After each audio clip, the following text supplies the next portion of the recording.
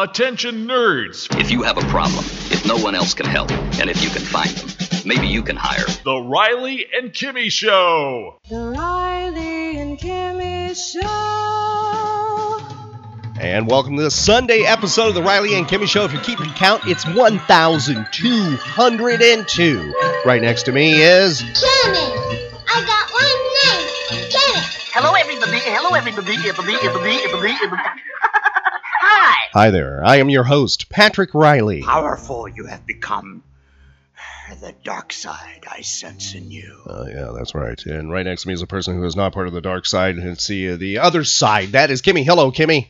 Hello. And how is Sunday treating you so far? And let's be truthful to everybody. We're recording this right before sunrise. That's true. I mean, it is way early in the morning. We're recording this on a Sunday morning. And how is the weekend so far going for you, Kimmy? So far, so good. Kimmy did something quite torturous to me on Saturday. Kimmy decided to treat me with the pleasure of going shopping with her.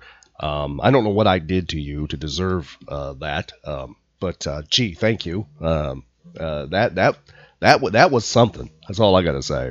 Mm-hmm. Well, at least I don't make you drive. Well, let's be honest. I'm not.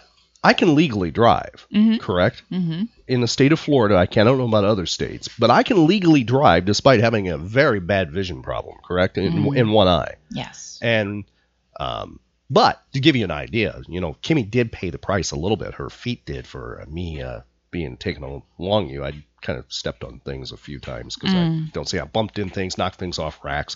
It was that kind of a fun time. You chose to take me with you, so that was part of her price for that. And by the way, this was all happening on Saturday, yesterday, which was April Fool's Day. I played a joke on you. Hey! I played a joke on you. April Fool's Day, April Fool's Day. It's a great, great day for playing a joke. I played a joke on you. April Fool's Day, April Fool's Day. It's a great, great day for playing a joke. April Fool. Yeah, the Riley and Kimmy Show subscribes to this thing. We refused. We totally refused to do any type of April Fool's joke type stuff. Mm-hmm. Correct? I really frown upon, radio stations over the course of time and past that used to do stuff like that. We chose to take the higher ground with that. And Kimmy, have you ever had anybody play any of those April Fool's jokes on you in the past that, either were good or just horrible? Probably. Okay. Did you do those to anybody? Maybe in your college years or anything? When I was a kid. Oh, you did? Probably. Yeah, I just never, not into that at all. Although one of the radio stations I worked at one time, it was actually it went against them. You know where this is, I won't reveal, but the radio station decided to change format. They had me change format, what it was playing during April Fool's Day. They wanted me to kick it off. And we went from the music-based format that they were to all comedy. And was hosting the all comedy show. That's what I did, the morning show. And then later in the day, I was supposed to change it right after the morning show ended, like 10 o'clock go, this was a joke kind of thing. Problem was, people complained that we switched it back to the format that it had been before. Matter of fact, quite a few complaints happened to that. And guess what? Just a few months later, they ended up selling. Huh. Yeah, they closed up shop. That radio station did. But I had been long gone by the time that happened. Moved on to somewhere else. Went down the dial somewhere else. That's right. Give me a question for you on this Sunday, April 2nd, because we survived April Fool's Day. That's right. It is a Sunday, April 2nd. The question for you is, are you willing, you able, do you want to play Nerd and Pop Culture Geek Trivia? Of course.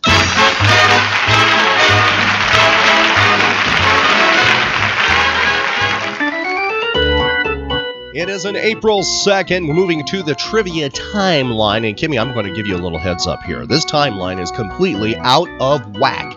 It is messed up. It's all over the place. So the dates do not follow in any chronological linear order. We do that because you're extremely smart. And being a Sunday, what we're doing here, because you're taking it easy on the Sunday, April 2nd, because you're celebrating it's April 2nd, the day after April Fool's Day, we will purchase you the best lunch or dinner of your choice anywhere in Central Florida. If you get more of these right than wrong, but if you get them more wrong than right, you get yourself your complimentary generic can of luncheon meat That's its correct term. Yeah, it's known as something else too, but under its non-generic name. But it's generic luncheon meat processed in a can that we have just for Kimmy if she just participates in this game and she walks away with less, losing as opposed to winning. But you still walk away a winner because we give you something. Feel free to shout out answers to Kimmy. Help her out wherever you are. Yell. Whatever you feel proper. Even if you want to hold up your tablet towards your forehead and just, transfer thoughts, that will work. Because Kimmy is psycho. I mean, she is psychic. She can get those answers. So feel free to give them to her, whatever mobile device you're listening to the Riley and Kimmy Show on, because we are mobile. We are global. You can take us anywhere on planet Earth. Tell your friends you found a place for pop culture escapism. It's a Sunday, April 2nd, and Kimmy, here we go with the very first question. Remember the big hint we gave you that the timeline has been jumbled up. Very first question for you is, this band releases an album. The album goes to number 1 and stays number 1 for 31 weeks. It is released on this date in history. We will give you a clue to the album by giving you one of the singles from the album, okay? Mm-hmm. Now tell me the album, tell me the recording artist, and give me the year that this happened. We will give you a plus and minus of 2 years for when the album was released. Here is your audio clue.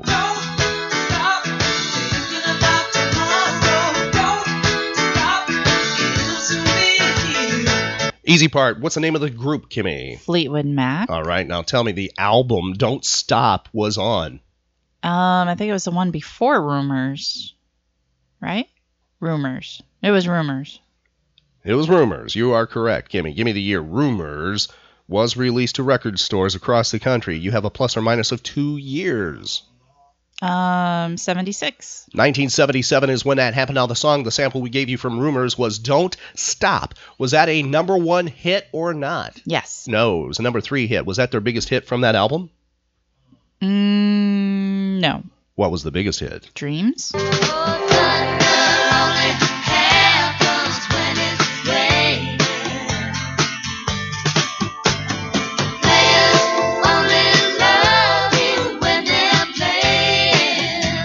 That is correct. Dreams, number 1, 1977. Now, we're not going to let you go there with Fleetwood Mac. We still have one more question.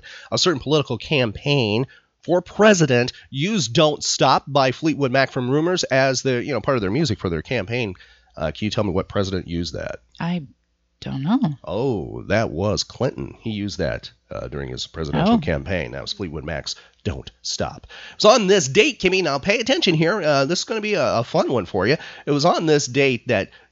Are you paying attention here? Because I thought maybe you were still humming Fleetwood Mac. Jeanette Rankin of Montana begins her term as the first woman member of the United States House of Representatives. Within 25 years, when did the first female serve in the U.S. House of Representatives? Are you ready for that one? 1970. It was 1917 that happened. Oh. 1917. She was from Montana. Next question, Kimmy. This actor, who was the star of Smokey and the Bandit, appears nude in a magazine on this date in history. Tell me the name of the actor who you did see from a distance when he was in Orlando, Florida. Tell me who the actor is who appeared nude in a magazine on this date in history. Burt Reynolds. Yes, now, question. What year, within 2 years, did he appear nude in a magazine? 77. 1972. And the big question, what was the magazine? Playgirl. Wrong. Most people get that wrong. What is the magazine? Playboy. No, most people get it wrong. It's Cosmopolitan. Oh. Ooh, yes. It's on this date, Kimmy, 1513. This Spanish explorer sights Florida. Yeah, he sees Florida. The next day, he went ashore. There's tons of evidence of him being here by cities with his name or with a name, associated to his name. There's even a lighthouse down in an area, that has kind of his name to it. Tell me who he is. Ponce de Leon. That's right. Kimmy got that right. She did pay attention to history classes. That was in 1513. It was on this date, Kimmy, the very first Easter egg roll was held on the grounds of the White House in Washington, D.C. Now, we're talking about rolling an egg, not an egg roll that you eat, okay? Mm-hmm. All right. The very first Easter egg roll happened. Was it 1877, 1907, 1927, or 1947? 1877. Now, how did you know that? Did somebody shout that out to you? No. 1877 is correct, Kimmy. Now, when you were a child, did they have that kind of thing going on in your, up in that frozen tundra you're from? Did they have, like, Easter egg roll things? Or Yeah, Easter egg hunts. an Easter egg hunt. Did you participate in the Easter egg hunt? One time. The public Easter egg hunt. Mm-hmm. Now, I heard that the Easter egg hunt kind of got a little ugly over the course of time. Well, we didn't find a single egg my dad brought me, and we didn't get a single one. I've heard, in that area that you're from, that it kind of turned like, I think they stopped doing it because people were getting a little, vile. Yeah. Parents fighting, for Easter eggs. Did you do the Easter egg thing at home? Did they hide Easter eggs at home? Yeah. So you did the Easter egg hunt at home. Uh-huh. I bet that was better. Yeah.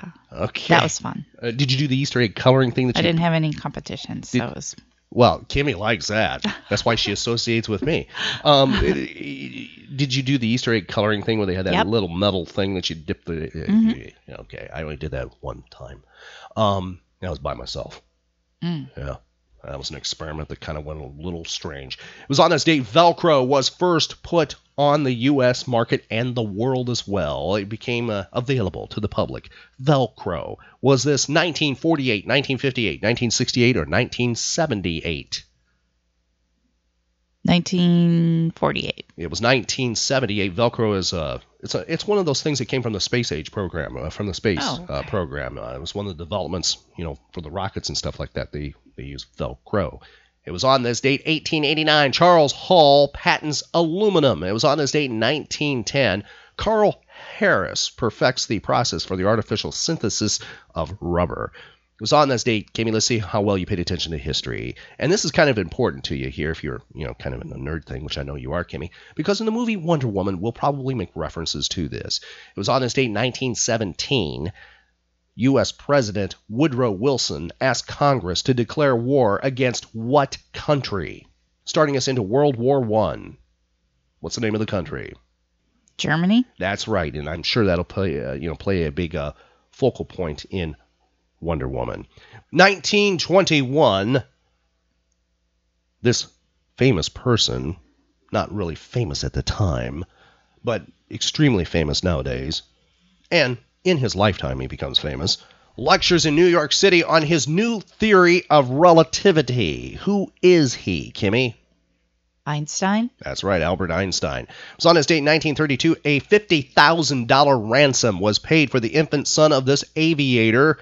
His child was not returned. He was found dead the next month. Tell me the name of the aviator. Lindbergh. That's right, Charles and Anne Lindbergh. It was on this date in 1935. Sir Watson Watt was granted a patent for radar.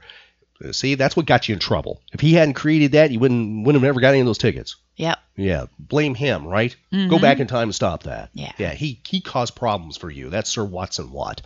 It was on this date, Kimmy. The Edge of Night and As the World Turns soap operas debut on this network. Give me the name of the network that happened. CBS? Yes, and now what year or what decade did these two things appear? Did they appear in 1940s, 1950s, 1960s, or 1970s? 1950s. That's right, 1956. They both debuted. And I think, if I remember right, you watched both of those. Yes. It was on this day, 1958, the National Advisory Council on Aeronautics changes its name. They are renamed to what that you know of to this day? NASA? That's right. They became NASA. So on this date in 1964, this group records this song. Please identify the recording artists. Round, round, get around, I get around, yeah, get around, round, round, I get around, I get around, round, round, I get around. Who is that? The Beach Boys. And the song? I Get Around? Yes, it's I Get Around, Kimmy. And let's see, since you are the dancer, I have a feeling, well, I bet you've never danced to this song. It was a hit. It's one that oldie stations just did not play much. A few of them did. It went more into the novelty section of record play. Here is the song that was released on this date in history, actually recorded on this date, 1965. Freddie and the Dreamers recorded Do the Freddie. Keep your feet up, swing your arms up to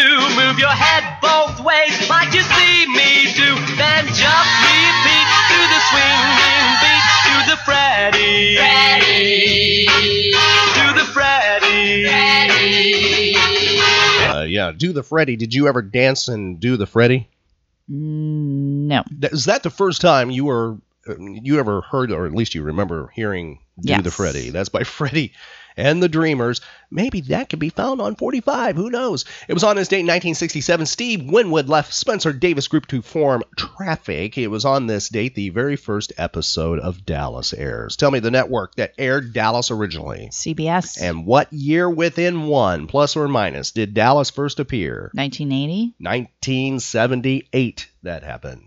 It was on this date. The NCAA Rules Committee adopts the 45-second shot clock for men's basketball to begin in the 1986 season.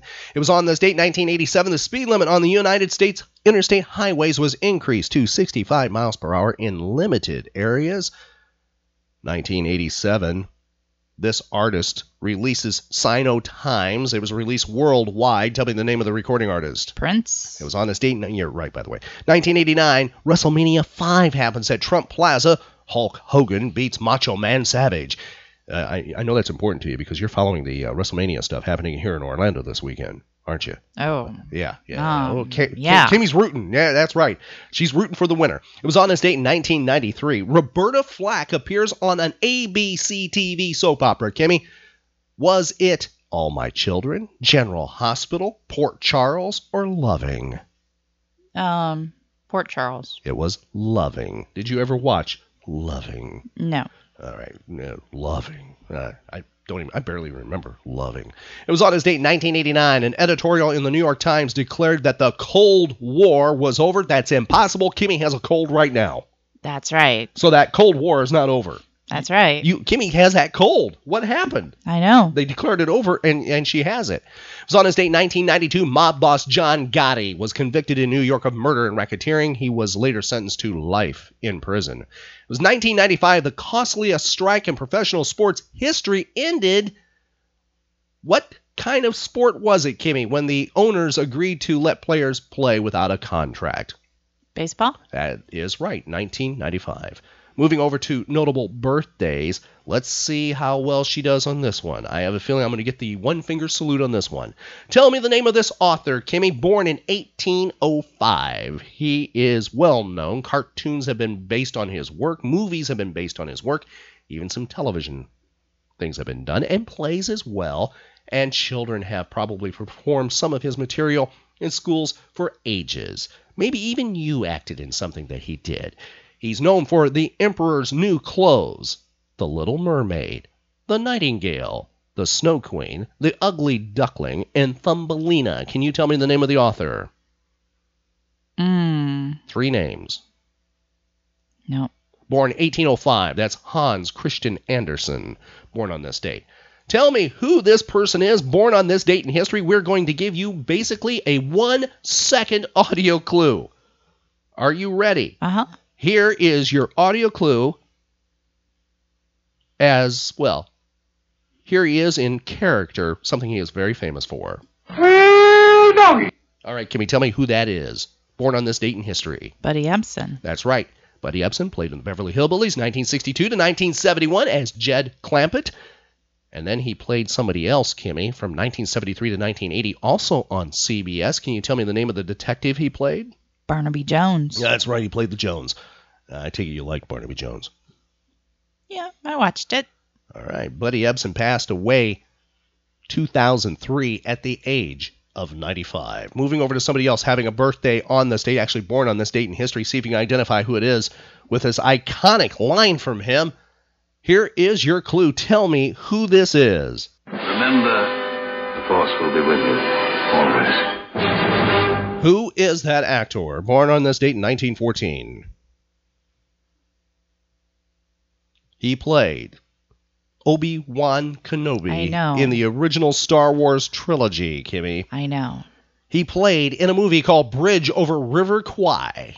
Mm-hmm. He played in many films, Kimmy. Matter of fact, I will give you a little bonus clue. To his name, there's a certain title because he was knighted.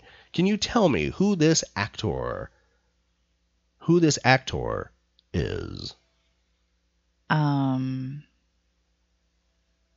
Kimmy, every Star Wars person that I know right now. I know. And many, many friends of yours. Sir Yes. Alec Guinness. Wow. Let everybody take a deep breath now. Let it out slowly. Yes, I'm a little slow. She got it. You got the cold. It's the cold. We get it. We understand, okay? Wow, that was close. Yeah, yes. Sir Alec Guinness, born 1914, died 2000 at the age of 86. Next person born on this date, 1920, and he was a big-time producer and director and actor of something which is iconic and creator of a certain TV, well, actually it was a radio show first and then TV show. See if you can identify who this is, who's celebrating a birthday today, or was actually born on this date in history. Tell me who this is. You're a cop, a flatfoot, a bull, a dick, John Law. You're the fuzz, the heat. You're poison, you're trouble, you're bad news. Who is that, Kimmy? Jack Webb. That's right, Jack Webb. Tell me the name of the character he was playing there.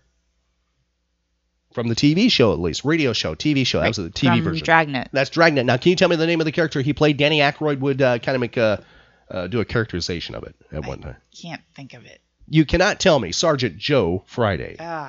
That's right. I knew that. The singer, born on this date in history, Kimmy, born in 1939. Identify who this is.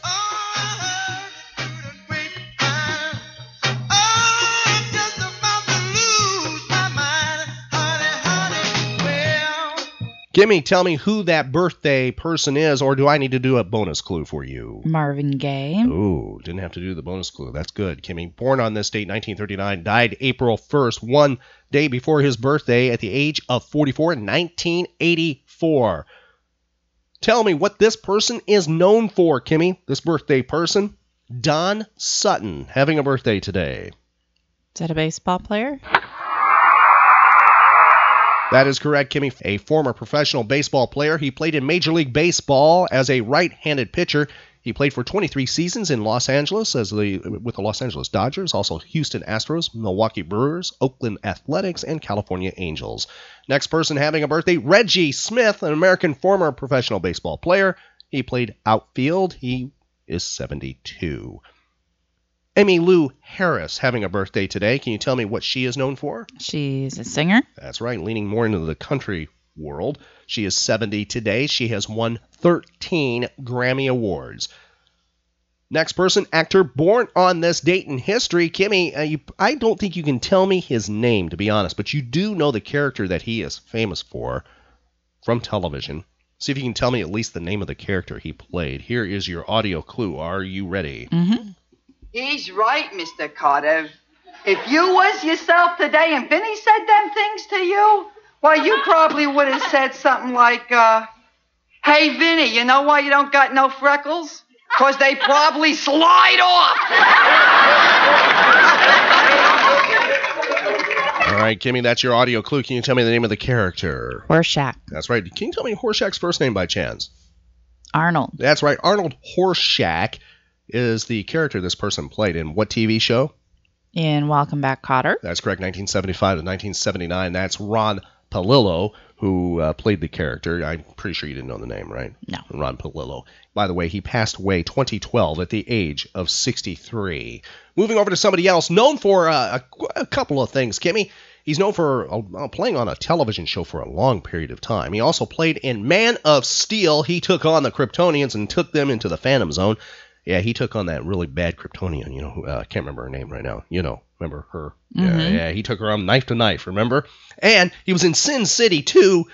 He's one of my favorite things in Sin City 2. Eva Green's character kind of takes him down the bad path. But he's known for this TV show. Now, the actor is Christopher Milani. He's having a birthday today. Tell me the TV show he's known for.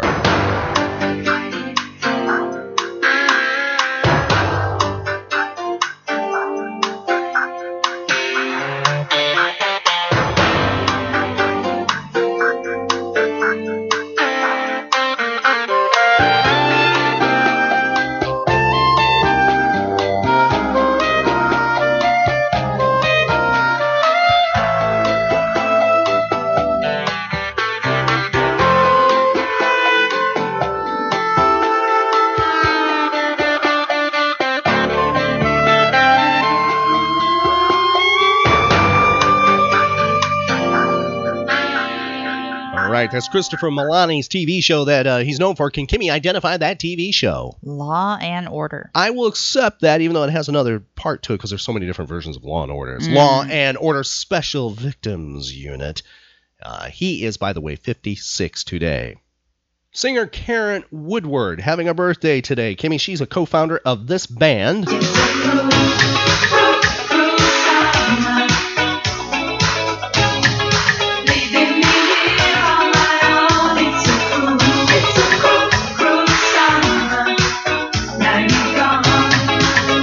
Can you tell me the name of the band that she co-founded?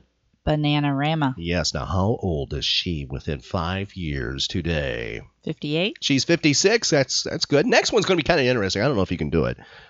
We won't think poorly of you. You saved yourself with Obi-Wan Kenobi.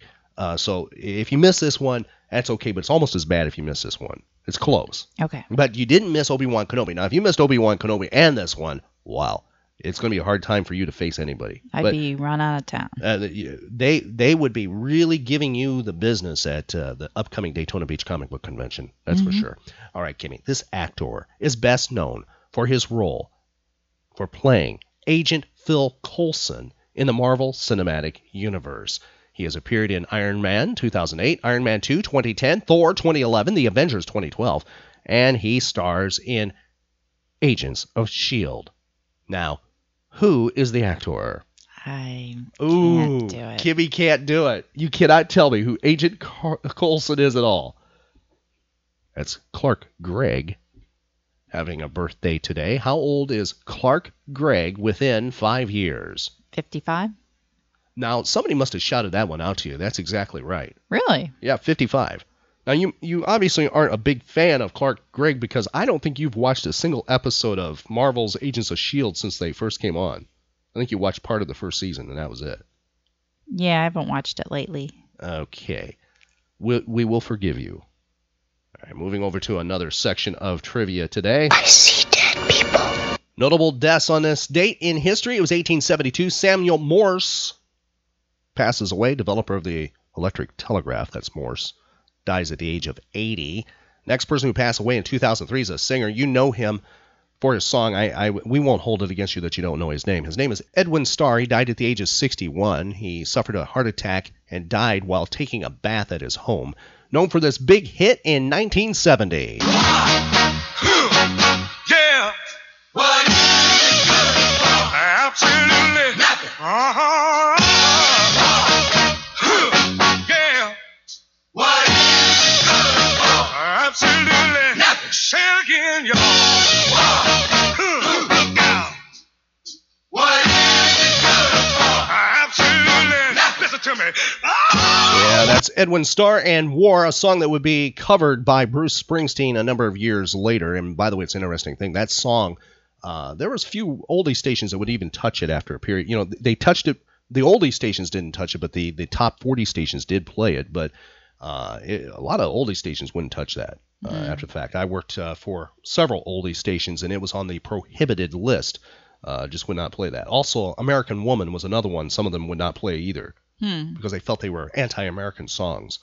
Okay. Either the management or the research teams and stuff like that. Because, they get a little complicated, music research. Kimmy, I think you did a great job with trivia. You didn't miss the Obi-Wan Kenobi question. Yeah, you did okay there. You saved yourself. Okay. And we forgive you for the Marvel Agents of S.H.I.E.L.D. thing, the Greg thing. But that's okay. But since you did a great job there, we have that dinner or lunch of your choice in Central Florida just for participating in today's trivia on the Riley and Kimmy Show. By the way, just around the corner will be the Spacey Awards re-voting for the best podcast blogging thing. And we will have links to that available once that reactivates. We'll have that on our Facebook page and also our websites, right, Kimmy? Mm-hmm. And we really, really can use your help. Please, once that comes, please place your vote. It'll be one of these things where you don't like the Facebook post. You actually have to click on the voting thing and share that with your friends. Once that becomes active, you can really help our show because, in all honesty, I'm participating in this only because of Kimmy. That's no joke, correct? Mm-hmm. And it's win it for Kimmy. That's what we're doing. So Please, stay with our Facebook page to find out more about that. You can find links for all our social media on our website at RileyandKimmy.com. Right now, we're going to go back in time to the golden age of radio and honor some things from trivia today. Radio was new. Radio, someone still loves you. And that's a Riley and Kimmy Show. I thought we'd go back in time and honor something that actually debuted on radio today. We kept it off the trivia timeline. It was 1947. The Big Story debuted on NBC Radio, and it was extremely popular. It was on the air for 8 years. Now, how it worked was newspapers throughout the country, the reporters would submit to The Big Story about something that happened to them, and then they would dramatize that event, and it became extremely popular. We have an example of The Big Story, and then we also, because it's his birthday today, and he was so important to the world of radio and more so television, we have an episode of Dragnet starring Jack Webb, the radio version, which would eventually go to TV. These are fantastic examples, by the way, of the golden age of radio. We'll kick it off with The Big Story, and then it will go right into Dragnet starring Jack Webb uninterrupted. If you enjoy what you hear, please tell your friends about the Riley and Kimmy Show. We go back in time with the old-time radio from time to time. You can find all those archived episodes right on our website right now at RileyandKimmy.com. Here we go back in time right now to The Big Story on the Riley and Kimmy Show.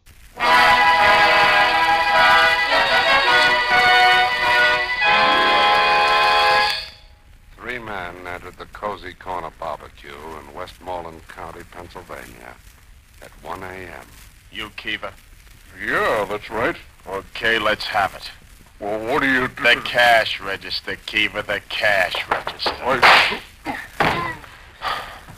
What are you waiting for? He's laying on the cash register. Well, push him off. You got hands, ain't you? There's money in that register. There was money in that register. $8. The three men left, leaving Keever behind, dead.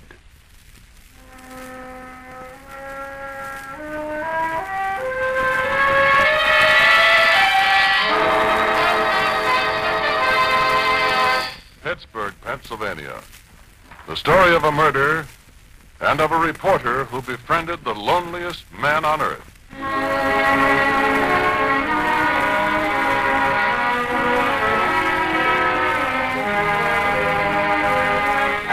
Pittsburgh, Pennsylvania. The story as it actually happened. Ray Spriggle's story as he lived it.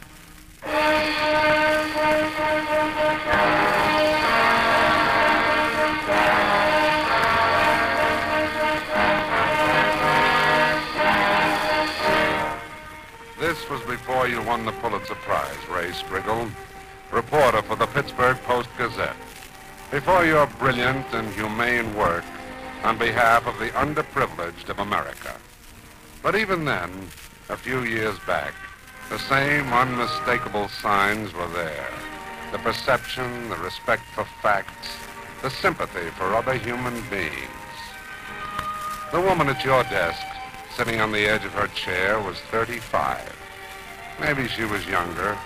What she'd been through made her look like, well, 35. And the story came out haltingly, as if it hurt to open the wound she carried. Her name was Hortense Grayson. That name, Grayson, doesn't mean much to you, Mr. Spriggle. I don't think so. No, I guess almost nobody remembers. 6 years ago, Mr. Spriggle, my husband was arrested for robbery. He broke into a doctor's office, and he and two other men... Clem Grayson. That's right. You said robbery. He's in for murder. That's right, Mr. Spriggle. He has a life sentence for murder. A murder he never committed. Maybe I ought to tell you first why I came to you. You see, your name... Well, maybe this doesn't sound like anything to you, but I've read your articles, Mr. Spriggle. Well, we can skip that. No, I'd like to say it. I think if there's anyone in Pittsburgh who can do anything, you're that man. I don't say you'll help me. Let's get back to the story, shall we? I told you my husband was a robber, and I told you that he was arrested for a murder which he never committed. I want to tell you this, too. I divorced him 3 years ago. Oh? And what's a woman who divorced her husband doing fighting for his release? Well, the answer is just that I know he's innocent. He didn't do it. Well, suppose you tell me all about it now. My husband and these 2 other men, Kramer and Jensen, were picked up after they robbed the doctor's office. That was in Cambria County. There was no question about his guilt, and the trial was quick. He was sentenced to 10 years. Yeah. Well, he hadn't been in prison a week when witnesses came forward and testified that he and the other 2 men that robbed the doctor's office had also killed this man Keever in his barbecue place 3 weeks before. The other 2 were guilty. They're now in jail, but Clem wasn't at Keever's place that night. I was sick in bed, and he took care of me, and there were 2 other people in the house playing cards with Clem. They swear he never left the house. Is there any evidence outside of the statement that you've made and your friends? That's the terrible part. You see, Kramer, one of the men who killed Keever, he admitted that Clem wasn't there that night. He wrote out a confession. And Jensen, the other killer, he admitted it to me that Clem wasn't there, but he wouldn't write a confession. And the court transcript. If you read the transcript, the way the witnesses changed their mind. He's innocent, Mr. Sprinkle, and I can't do anything about You'll it. pardon this question, Mrs. Grayson, I still use his name. Do you have anything besides your word for all this? Oh, I brought it all here, Mr. Sprinkle. Transcripts, confessions, statements of witnesses. If you'd only read it, I don't know, write a story. Okay, just put it down on the desk. I'll read it, and maybe I will write a story. Now, tell me one thing. Why did you divorce him? I don't want to talk about it. Do I have to talk about it? No, that's okay. That's okay, Mrs. Grayson.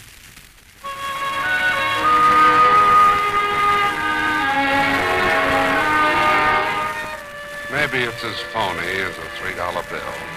But even if it is, even if everything she says is pure, unadulterated fabrication, it's a pretty good story. Divorced woman seeks to free ex-mate. Not bad. Not bad. And on that somewhat cynical, somewhat casual note, Ray Spriggle, you get involved. Well, I suppose we might as well start here. Confession of George Kramer. We come in at Keever's place, 1 o'clock. We told him, give us what's in the register. He went for a gun and Rogers shot him. When we left, we counted the money. It was $8. So me and Jensen and Rogers went home. Clem Grayson wasn't there. Depositions of convicted men aren't very much, you know. But when a man in prison for life admits he was involved in a murder and thereby jeopardizes his chance for parole or pardon... Hey, maybe there's something here. Sworn statement of Robert and William Billings. My brother Robert and I played poker regular with Clem Grayson. The night of the Keever killing, we started at 9:30 in his kitchen. His wife was sick in the bedroom. We played till 2:15. We remember because when we were finished, I said to my brother, 5 hours to lose $35. That ain't very smart.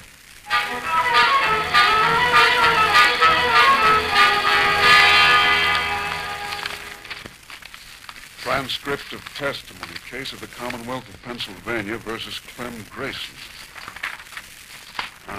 Here's the section. The attorney then examined the witness Briggs.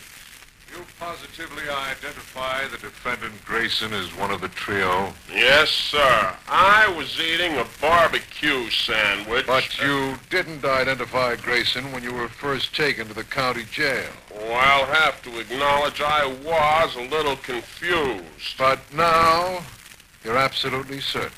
Absolutely. The reason I didn't then was I guess I was slightly muddled. What makes you certain now? Well, I thought it over, and I had a talk with the sergeant in charge, and he convinced me, and now I'm absolutely certain. I had a talk with the sergeant and thought I was muddled before. Now I'm absolutely certain. Gets more interesting all along. Now, let's see. Testimony of Nellie Swenson, waitress, Cozy Corner Barbecue. Is it a fact, Miss Swenson, that you were asked at the preliminary hearing, can you tell who was standing in the doorway with the gun? Yes, sir. What did you say? I said I couldn't tell exactly because, you see, he had his coat collar up and his hat down, and I didn't watch his face. I watched his gun. That's what you said at the preliminary hearing some weeks ago. Now, what did you testify to a few minutes ago? I can't exactly remember. I shall refresh your memory. You said, quote, the man I saw was Clem Grayson, unquote. Is that correct? Yes, sir. How do you explain your revamping your testimony? I can't. During the recess a few minutes ago, did you talk to the prosecutor in this case? Yes, I did. Louder, please. Yes, I did. Will you please tell the court what it was you talked to the prosecutor about? I object. The court sustained the objection on the grounds that the content of the conversation was immaterial. Immaterial? It's the most material thing on earth. This is fantastic. Edna, get me Mrs. Grayson on the phone.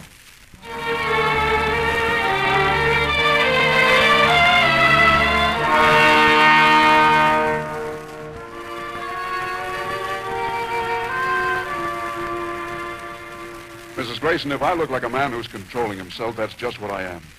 I've seldom seen anything so blatant, so open and shut, so... What are you crying about? It's nothing, Mr. Spriggle. It's just that I'll be all right in a second. No, cut that out. It's just that you're the first person in 6 years who understood. You've been on this 6 years? First, I took it to the prosecuting attorney. He told me to take it to the sheriff of Westmoreland. I went to the sheriff. He told me to take it to the state police at Harrisburg. At Harrisburg, they told me to see the governor. The governor's a busy man. I saw the second assistant to the lieutenant governor, and he told me to take it to the prosecuting attorney. And that's what you've been doing for 6 years? 6 years, 5 months, and 19 days. Now tell me why. Why, what? You know what I'm talking about. Why, after being divorced, do you keep the name? A murderer's name. Why have you kept going at it for 6 years, 5 months, and 19 days? You love the guy? No. If this was a movie, that would be the reason. I don't love Clem. I guess I haven't loved Clem for a long time. The reason is Kathy. Kathy's our daughter, Mr. Spriggle, and wild horses couldn't get me, huh? But after the way you've talked, I think you ought to know. Kathy was about 4 at the time Clem was sent up. You see, I found out that a grown woman can put a man out of her life if she wants to, that a child can't. And Clem was in her life whether I liked it or not. And as she grew older, she's 10 now, 10 and a half, there got to be a lot of questions. Other girls have fathers. She has no father. And what am I going to tell her when she grows into young womanhood? What's she going to tell her friends? That her father's a convict? That he's in prison for murder? She'll have to lie and evade it, and that'll warp her. I don't want that. I don't want that, especially because her father's innocent. So you see, I didn't solve anything by divorcing Clem. I'm beginning to understand. And if he's free, what'll she be able to say? She'll say, my parents are divorced. My father and mother never got along. I live with my mother, but I hear from my father all the time. He's working in Cleveland or Boston or California. If she can say that, Mr. Sprinkle, that's all I want. Yeah. Well, suppose we see what we can do, Mrs. Grayson. Let's see if there really is such a thing as power of truth.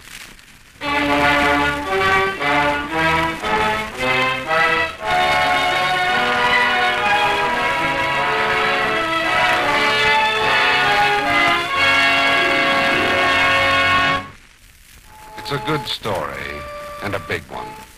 And you, Ray Spriggle, reporter for the Pittsburgh Post-Gazette, do it in 3 installments, 3 big half pages, setting forth the affidavits, the confessions, and the conflicting testimony. And you wait and see what the power of truth is. You also go a step further. With Mrs. Grayson, you help prepare the papers for the pardon board. Don't worry now, don't worry. I think we've got one of the finest cases ever presented. Let's go in, Mrs. Grayson.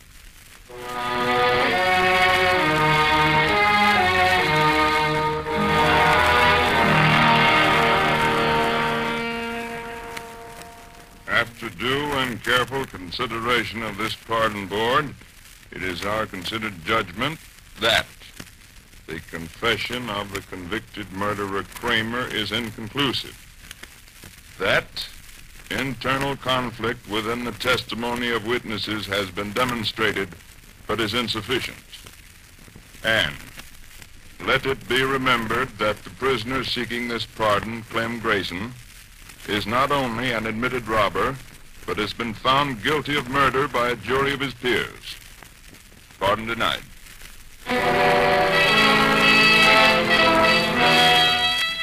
Now you begin to understand those 6 years, 5 months, and 19 days. This isn't a matter of simple justice. This isn't a matter of the power of truth or the press.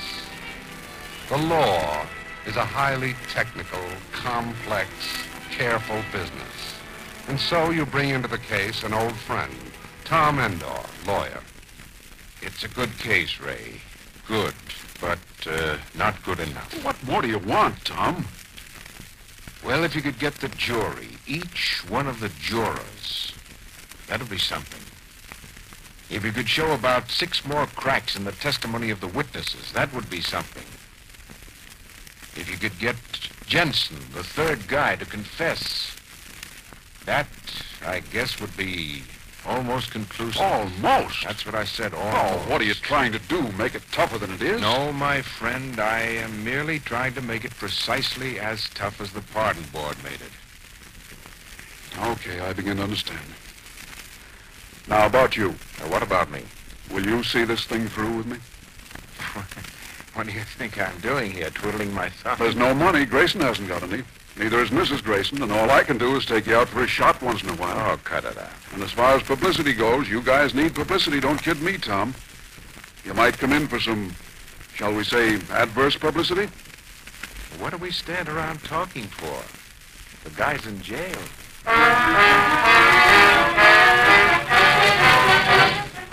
You move now.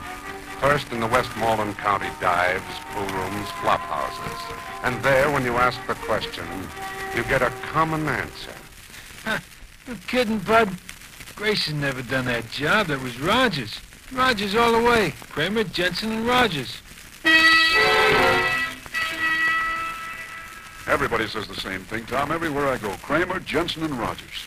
What about Rogers? He's the third of the trio. No, I know that. I mean, what's he doing now? Well, the court didn't believe he was mixed up with the killing, so he never went to jail. Now he's a small-town politico out in Cambria County. Can you get anything on him? Well, I got a sheriff friend out there. You mean what I just told you was no good? It's common gossip Rogers did it. Look, I'll say it to you once more. The law is no layman's game. Specific, full-blown evidence is needed. What's gossip, what they say in the gin mills and the flop houses, doesn't go very far in court or with the pardon board. Try your sheriff friend. Break down Rogers. Get Jensen to admit that Grayson wasn't in on it. Then come back. and we'll talk about what to do. Hey, this is tough.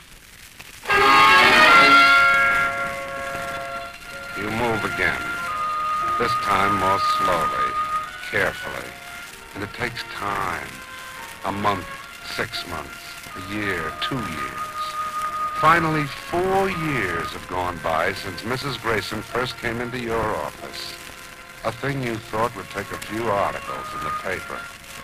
And even now, after 4 years, all you've got to show is... Sheriff, you've got to get me something on Rogers. You've got to. Ray, there's nothing on earth I'd like to do better than put Rogers where he belongs. I'm sure he was the one who murdered Keever, and you know it. There's no proof. Look, I know all about proof. Can't we get something on him? For the past 4 years, I've watched Rogers. And all I can tell you is that the average choir boy has gotten into more trouble. But if anything shows up, I'll get in touch with you.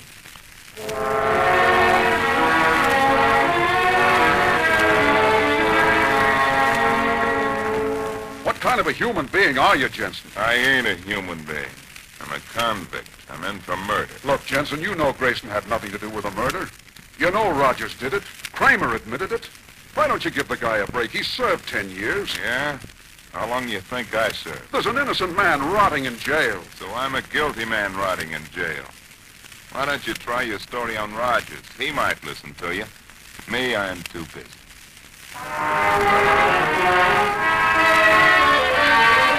Rogers?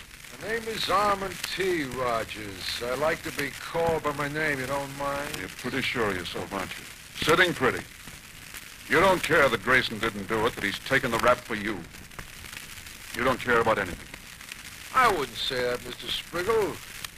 I like a good cigar, I like music, and I like fine food. About Grayson, sure I care. I care the same way as when a fly gets in my way and I gotta kill him and flick him off. And it goes on. Now the 4 years have become 5. The 5 have become 6. Every 2 years, you and Attorney Tom Endor have gone before the pardon board. 3 times you've gone, and 3 times you've heard the words, pardon denied.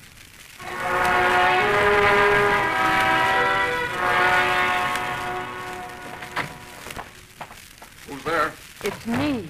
Oh, you. Well, you'll be pleased to know they turned us down a 3rd time, Mrs. Grayson. What are you smiling about? What is it to smile about? You know what they say about women, Mr. Spriggle? Oh, cut it out now. What are you talking about? About how weak we are. We can't do anything by ourselves. What have you got? I went to see Jensen today. I told him the pardon board had turned down Clem's plea the 3rd time. And what do you think he did? You got it? He said, gee, I thought the pardon board would give it to him long ago, but I guess they won't. So he sat down and wrote a full confession clearing Clem. Oh, aren't you happy? Aren't you pleased? Isn't this what we were after? Now, look, I got a lot older since you first saw me. 6 years ago, I would have turned handsprings. Now, I want to be sure. The confession is great. It's terrific. But before we go back to that pardon board, I want to have an absolutely airtight case. What more can we possibly get? Rogers. I'm waiting for Rogers to crack. Meantime, Clem's in jail. Now, believe me. Please believe me. Let's make sure we get him out.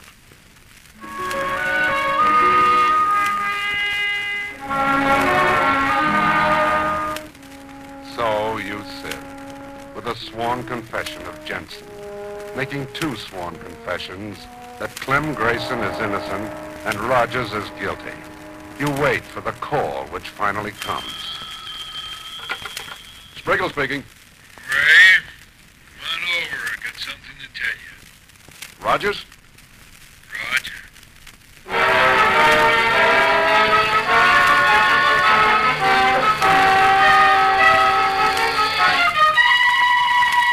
Answer So you finally slipped, Rogers. You beat up your wife last night. You beat her up and put her in the hospital for a month. Look, I don't have to sit here and listen to you. That's where you're wrong. The sheriff said stay with him as long as you like, Ray. That's me, Ray. Till you get just what you want. And just what I want is a signed confession that you killed Kiva. You, not Clem Grayson. I never killed Kiva. Should I read you the confession of Kramer? The whole thing with every one of its lousy, sordid details? You want to hear the confession of Jensen? How he says you were the one pushed the body off the cash register and took the money out? I don't care what you got to say. Shall I tell you what your wife told me and the sheriff about that night, about your alibi? They're liars, both of them liars. Okay, Rogers, do it the hard way. Get in court and face them. Everything about the murder will come out, every dirty piece of it. A confession would have made it much easier for you, but you won't talk. Well, Rogers, it'll be a pleasure, a great pleasure to take you apart, bit by bit, in a courtroom right in front of the whole world.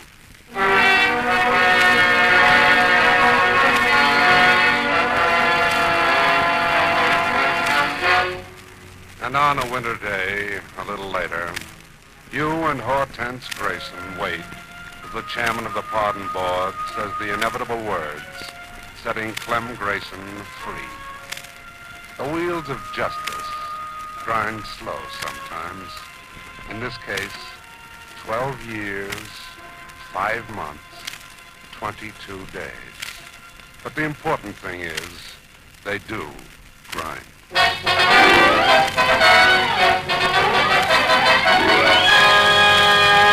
Now we read you that telegram from Ray Spriggle of the Pittsburgh Post-Gazette. Grayson granted full pardon on the murder conviction.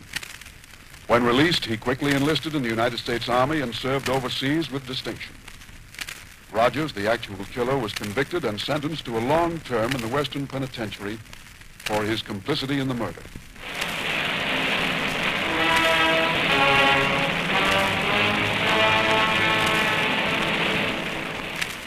And so ends another big story.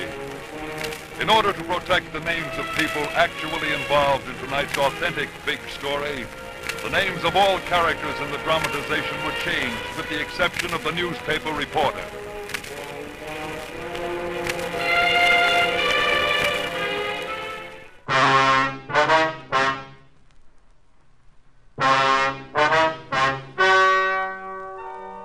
Ladies and gentlemen, the story you are about to hear is true.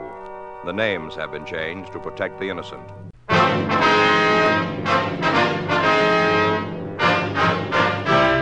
Dragnet, the documented drama of an actual crime. For the next 30 minutes, in cooperation with the Los Angeles Police Department, you will travel step by step on the side of the law through an actual case transcribed from official police files. From beginning to end, from crime to punishment, Dragnet is the story of your police force in action. It was Tuesday, August 12th. It was warm in Los Angeles. We were working the day watch out of Homicide Division, missing persons detail. My partner's Frank Smith. The boss is Captain Lorman. My name's Friday. We were on our way out from the office, and it was 10:14 a.m. when we got to 1865 Malabar Street. Manager's apartment. Better try it again, huh? Yeah. Just a minute. I'm moving as fast as I can.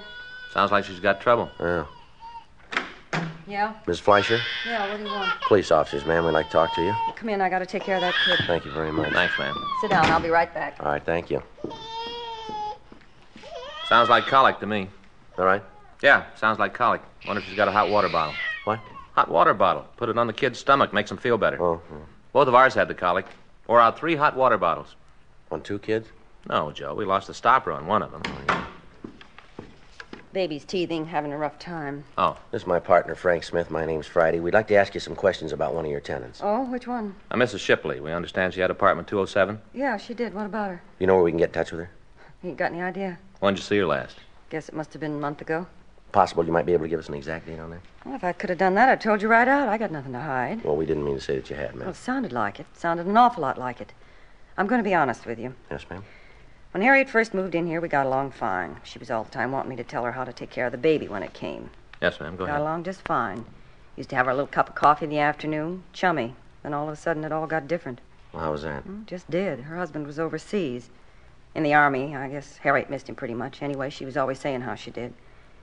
Wished he could be here when the baby was born. Got terrible depressed. I see. Moody, you know. Yes, ma'am. I did what I could to cheer her up. Used to go up there and we'd sit and talk. Taught her how to knit. Gave her some needles and yarns, a little present. I thought maybe it'd give her something to think about. Kind of take her mind off her and her husband. Didn't do no good. Well, how long had her husband been away, do you know? 4 months this time. He's over in Japan, I think, Army. Mm-hmm. Harriet used to go out once in a while, go down at the show. Seemed like just about every picture she saw made her sadder. I guess that's why she did it. Just got so sad she couldn't take it anymore. Oh, what's that? Tried to kill herself. Shipley? Yeah. I got the kids in bed one night and went up there. I hadn't heard nothing from her that day, so I went up to see how she was. Good thing I did, too. Found her right there in the living room. She'd cut her wrists. Right away, I called for the doctor, and all the ambulances and police came running around. Took her to the hospital. Big deal.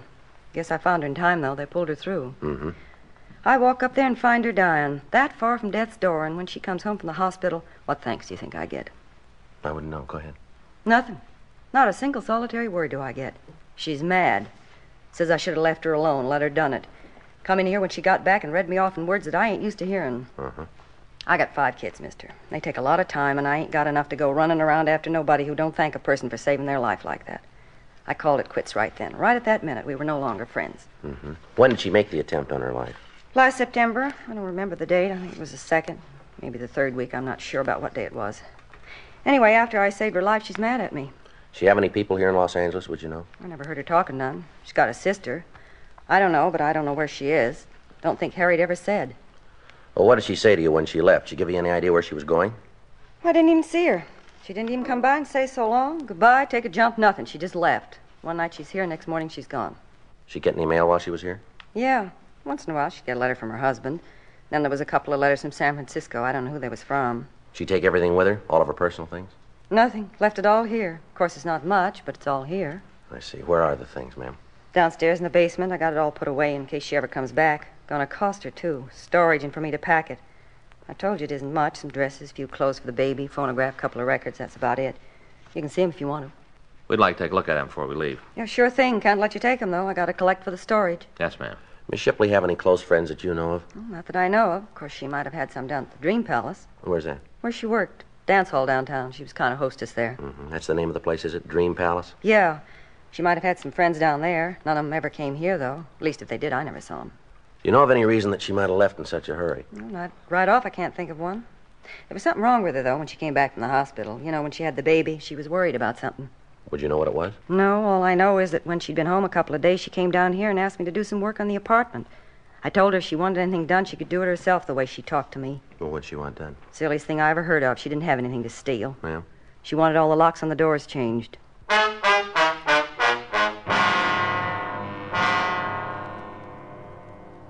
"10:46 a.m.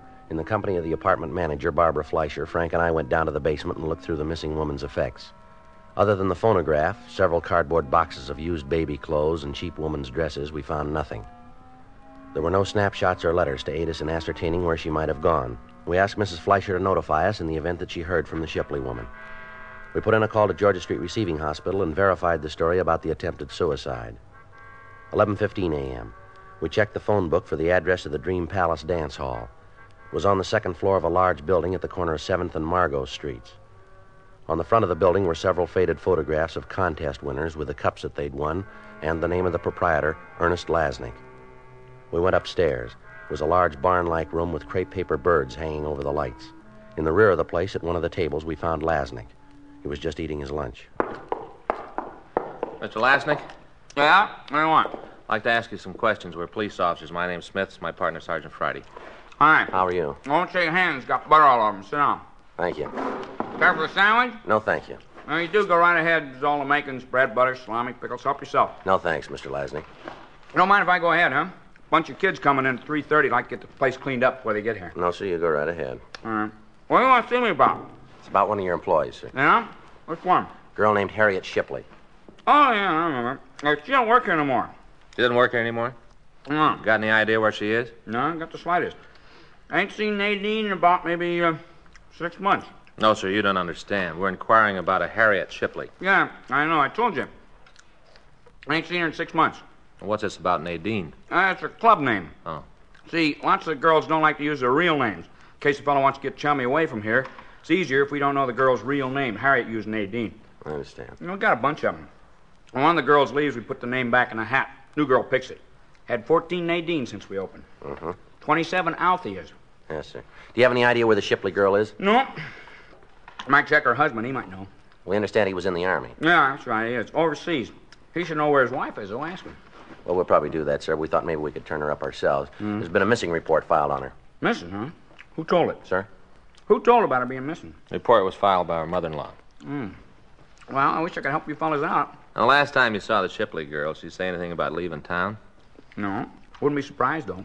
Why do you say that? Well, poor kid was scared to death. Told me she wanted to get away. Do you know what she was frightened about? Yeah, Cliff Bender. That's what she was afraid of, Cliff. Well, who's he? Well, look, I'll tell you the whole thing. Be easier that way. One favor I gotta ask you. Yes, sir? You won't tell Cliff I told you. He come up here, he could tear the place apart easy. You gotta promise me you won't tell him. All right, sir, you go ahead. Yeah. Well, Nadine, Harriet, well, she came to work for me about 1.5 years ago. Came in and told me she'd had some experience in a dance place in the Midwest. I don't remember the name right off. Probably come to me. Yes, sir? Well, I told her I'd try her, you know, sort of probation. Yes, sir? Well, it worked out fine. End of the week, I put her on permanent. She did real well. A lot of guys got to come in just to dance with her. Wouldn't have nobody else, just Nadine, or Harriet. Well, that's how she met Cliff. He come in one night, fell for her, and they started to go together. I told him I didn't like the idea of girls going out with the customers. Not good business. Didn't make any difference to them, though. They kept right on seeing each other. That's this Bender fella. Yeah. Well, anyway, one night the soldier come in. He was took right away with Nadine. Asked her for a dance. Kept buying tickets all night so as he could dance with her. Come back the next night. Same thing. All night long he danced with Nadine. That's Harriet. Yeah, that's right. Called her Nadine. You know, I told you about it. Yes, sir. Made Cliff plenty sore, but there wasn't anything he could do about it. She wanted to be with a soldier. It wasn't too long before she told him he was going to get married. Well, word got around about that. Really made Cliff hacked. Real hacked. Yes, sir. Yeah. Well, him and the soldier, Shipley, had a fight downstairs one night after we closed. Guess Cliff waited for him and Nadine to come down. Anyway, it was a real brawl. Cops and everything. Cliff really cleaned up on the soldier. Didn't do any good, though. What do you mean? Nadine told Cliff to stay away from her. Keep far away. Told him that her and the soldier was going to get married and that they were through. She meant Cliff and her. Well, the soldier and Nadine got married a couple days later, and she quit her job. Right after that, I heard he went overseas, and Cliff was around trying to break things up. Didn't do no good, though. Nadine loved the soldier, and she planned to stay with him. Yes, sir. Well, I tried to talk to Cliff, tell him to stay out of it. Leave the girl alone. What was that?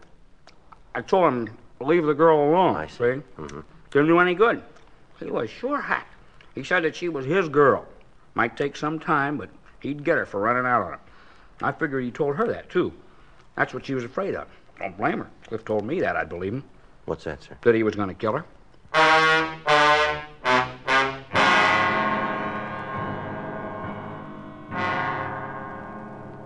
$12:26 p.m. After we'd gotten the names and addresses of the employees of the Dream Palace who knew the missing girl, Frank and I went back to the office. We had the names checked through the record bureau, but we found that only one of the 14 people on the list had arrest records.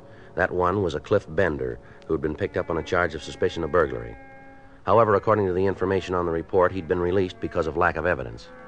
We checked the log about the fight Lasnik had mentioned. We found that an FI card had been filed, but that no arrest had been made. We went over to room 45 and we talked with Sergeant Eggenweiler and Sergeant Rubles, the officers who'd handled the burglary case. They told us that in their contacts with Bender, he was sullen and uncooperative. They told us that he'd been seen in the company of known criminals. They also told us that in their opinion, they considered the man dangerous. We checked his last known address, but we found that he'd moved in July, leaving no forwarding address.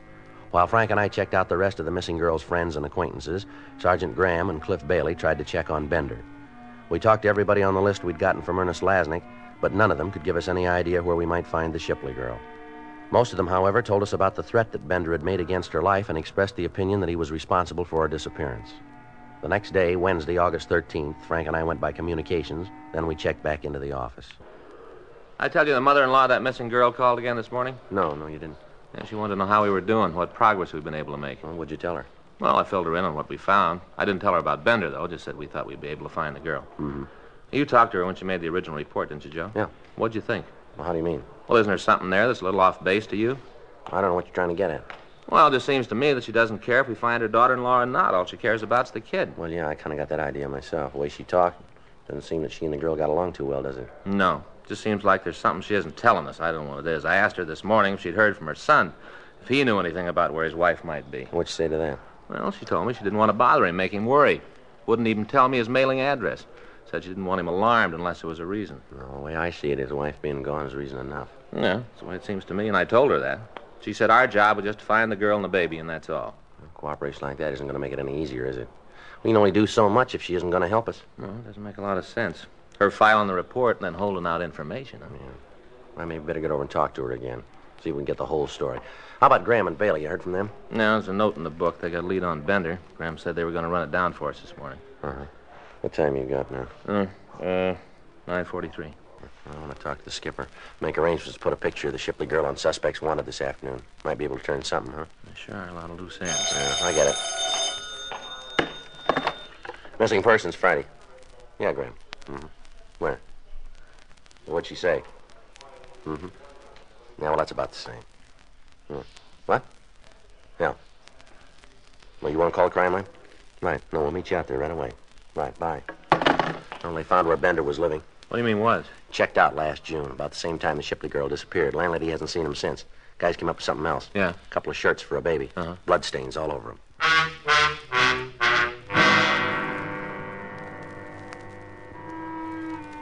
"10:02 a.m. We got to the apartment where Bender had been living.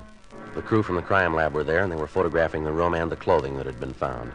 Sergeant J. Allen told us that he'd have to run a precipitate test on the stains before he could tell whether or not they were of human origin. 10:45 a.m. They finished their investigation on the scene, and they went back to Central Station to compile the results. Frank called the office, and a local and an APB were put out on Cliff Bender, asking that he be picked up as a possible suspect. We also had his card flagged in the record bureau.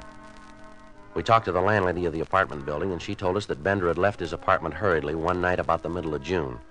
She was unable to tell us the exact date, but she did go on to say that she'd been getting a check for the rent each month. We asked her if she could show us either one of the checks or an envelope that it had come in. She explained that she had thrown the envelopes away and had cashed the checks. She was unable to tell us where they'd been mailed from. She said that as far as she knew, she'd never seen the Shipley girl in Bender's apartment. We asked her to notify us immediately in the event that the suspect returned. We put in a call to the bank where the rent checks were cashed, and we asked that they give us the information on them. 1:30 p.m. Frank and I went over to the crime lab, and we talked to Jay Allen. He told us that the stains on the baby clothes were human blood. He showed us the photographs taken, but there was nothing in them that would give us any lead as to either the girl's or Bender's whereabouts. That afternoon, the picture of Harriet Shipley was telecast over the police program. We got several calls from citizens who said that they'd seen the girl. We checked them all out. One of the callers, a bus driver, told us that he'd seen the girl and the baby on his bus during the month of June, and that she'd gotten off in San Diego. We alerted the police in that city to look for her. Thursday morning, Frank and I checked into the office. You want to check the book, Frank, see if there's anything from San Diego? Right. I got it. Missing persons, Friday. Yes, that's right. Yes, we did. Uh-huh. Where? You sure about that? Right away. Mm-hmm. Frank, get your coat. What do you got? Shipley girl, they found her.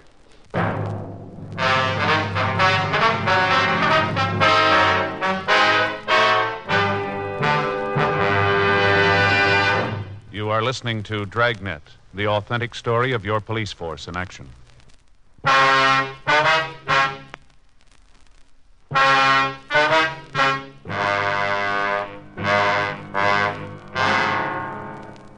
The call had come from a nurse at the State Mental Hospital in Camarillo. She told me that they had a patient who resembled the photograph of the missing girl as televised on our police program. Frank and I left the office and drove out to the hospital. We talked to the nurse and to the doctor who was taking care of the sick girl. From personal effects and the scars on her wrists, we were reasonably sure of the identification. The doctor told us that the girl had been committed on July 17th by her sister under the name Harriet Lavin. He told us that the girl was undergoing treatment, but that there was little hope for a complete recovery and that it would be some time before she could be permitted to leave the violent ward. We tried to talk to her, but we were unable to get any coherent answers. We asked about the baby, but the authorities were unable to give us any information. We got the name and address of the sister who'd committed the Shipley girl, and we drove down to San Diego to talk to her. It was a small place in a wartime housing development. The paint was peeling off the plyboard walls, and the front yard was overgrown with weeds. The woman who answered the door identified herself as Pauline Lavin. Sure, what do you want to know? Don't make no difference now. You go back and tell her it's too late. Way too late. Tell who, ma'am? Mrs. Shipley, Harriet's mother-in-law. You go back and tell her she done it good. There ain't nothing left to do to Harriet. It's all been done. You can tell her that. Well, we don't work for Miss Shipley, ma'am. We're trying to find out what happened to your sister and the baby. Who asked you to find out in the first place? It was her, wasn't it? Wasn't she the one? She filed a report. Well, that's what I mean. Well, you go back and tell her there's nothing more she can do to Harriet or the baby or Big Jerry. Nothing at all she can do. Where is the baby, ma'am? He's not here. Do you know where he is? Yes, but I'm not going to tell you. I'm not going to tell anybody. I promised Harriet I wouldn't tell, and I'm going to keep the promise. Miss Lavin, we don't want to hurt your sister. We're just trying to get to the truth. Now, maybe you better tell us what you know. You ain't doing this for old Miss Shipley? No, ma'am. All right, then. I'll tell you, but not for her. I wouldn't give her the right time of day. She's the one that did it, the whole thing. You can lay it right at her feet. All right, you want to tell us about it? Since they got married, she's given the kids trouble. Right from the first she heard about it. Said that Harriet wasn't good enough for her son. Said Harriet was cheap. Didn't make any difference to the kids. They got married anyway. They were in love, so they got married. Mm-hmm. As soon as Big Jerry went overseas, she started on Harriet to get an annulment. All the time writing her letters telling her how cheap she was. That if she really loved Jerry, she'd get an annulment. And she found out about the baby, so she started saying how they should get a divorce. Does Harriet's husband know about this, would you know? Sure. All along he knew it. He didn't like it. Told his mother to stay out of their lives. Kept telling her, but it didn't do any good. None. Then Harriet got the wire. The one that told about Big Jerry being dead. Almost killed her. I thought it was going to. They was really in love. It isn't often you see something like them two. Real love. The kind you live, not the kind you talk about. Mm-hmm. One night, right after she got the wire, she got a phone call from San Francisco. From old Miss Shipley. She told Harriet that she was going to the court to take the baby away from her. Said she could prove Harriet wasn't a good mother and she didn't deserve to have the baby. Was Harriet living here at the time? No. Well, she'd come down every weekend, but she wasn't living here. There was a guy up in L.A. that was giving her trouble. A fella named Bender, I think. He was with her when she tried to kill herself. He ran out so he wouldn't get mixed up in it. He was always giving Harriet trouble, so she left one night to get away from him and old Mrs. Shipley. She came down here and said that she just wanted to be left alone with her baby. That's not a lot to ask, is it? Just to be left alone? No, ma'am. It was for old Mrs. Shipley. She just wouldn't let Harriet alone. Kept after her saying how she was going to take away the baby. How Harriet was an unfit mother. Kind of got on her mind. Finally, there wasn't much else she was thinking about but how to keep her baby. She went out walking one night. Took the baby with her. Rained. Rained real hard. I guess the baby took cold. Anyway, the next day he came down with a bad fever. A couple of days later, he was dead. Not even a year old, and he was dead. Mm-hmm. You want to go on? Harriet sat around for a week. Didn't say anything. Didn't do nothing, just stare at the wall. Didn't even cry. Just sat and looked at the wall. And all of a sudden, she just fell apart. I called the doctor. He said it was a breakdown and said I should have her committed. I signed the papers, and that's where she is. I went up to see her. She didn't even know me. I'm her sister, and she didn't even know me. So you just tell old Miss Shipley how she did good. You just tell her what she did to my sister. Tell her how the baby's dead, and she's finally got what she wanted, because now Harriet hasn't got the baby. Nobody's got him. Nobody's got him, nobody. Come on, Frank. Yeah.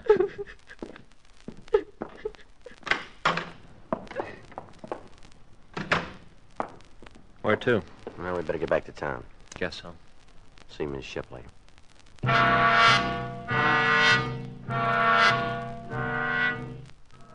We got back to Los Angeles at 9:30 p.m. We went directly to the hotel where Mrs. Shipley was staying. The desk clerk told us that she left word that she was not to be disturbed. He called the room and she asked that we come up. We took the elevator to the 7th floor and we walked down the hall.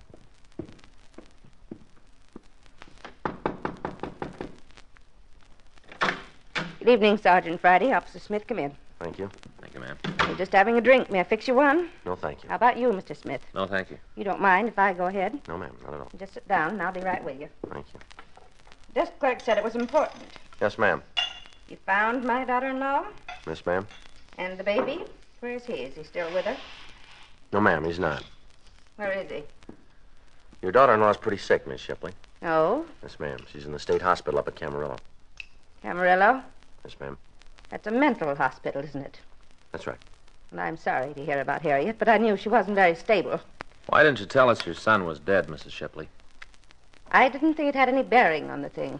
What difference does it make? You don't seem to be very interested in his wife. I'm going to be honest with you, Sergeant. I'm not. Not in the least interested in what she does or where she is. I never did feel she was the right girl for my son, never. When the baby was born, I tried to go along with it. I tried to be nice to her, and she wouldn't have it. She wouldn't even be friendly. She poisoned my son, turned him against me. She's a terrible woman. Just terrible. Whatever's happened to her is just exactly what she's got coming. Naturally, I'm sorry it's the way it is, but there's nothing I can do. All I'm interested in right now is my grandchild. I want him. And if I have to go to court to get him, then I'll do it that way. That won't be necessary, ma'am. Where is he? I'd like to go and get him now that Jerry's wife can't take care of him. He's dead, ma'am. If this is some kind of a joke that you're making up to help my daughter-in-law keep him, it won't work. It's no joke. It's the truth. He died in a hospital in San Diego. It's not right. It's not right that he's dead. She did this. Harriet. She did it to get even with me. I know she did. We're sorry, Miss Shipley. First my husband, then Jerry. I haven't got anybody. I'm all by myself. Isn't anybody in the world who cares? Nobody. No, we're sorry, Miss Shipley. I wish there was something we could do. No, you're not. You're like the rest of them. But it's Harriet. She's the one. Nobody else to consider in this mess. Just her. What about the baby?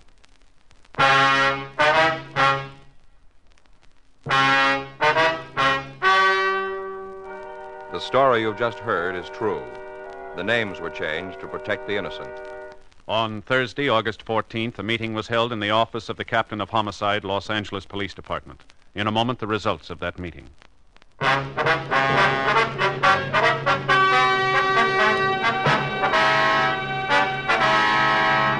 At the meeting held in Captain Lorman's office, it was decided that no criminal act had taken place and the case was officially marked closed.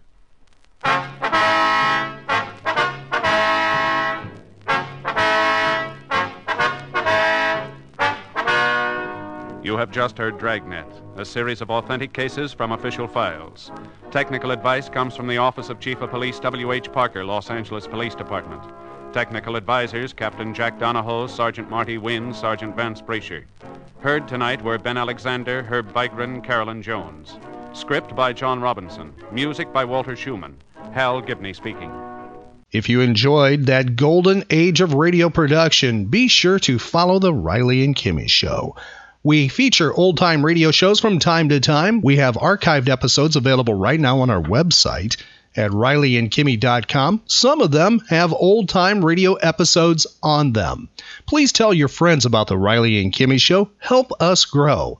Our social media links are available on our website at RileyandKimmy.com. That's R-I-L-E-Y and Kimmy, K-I-M-M-Y.com.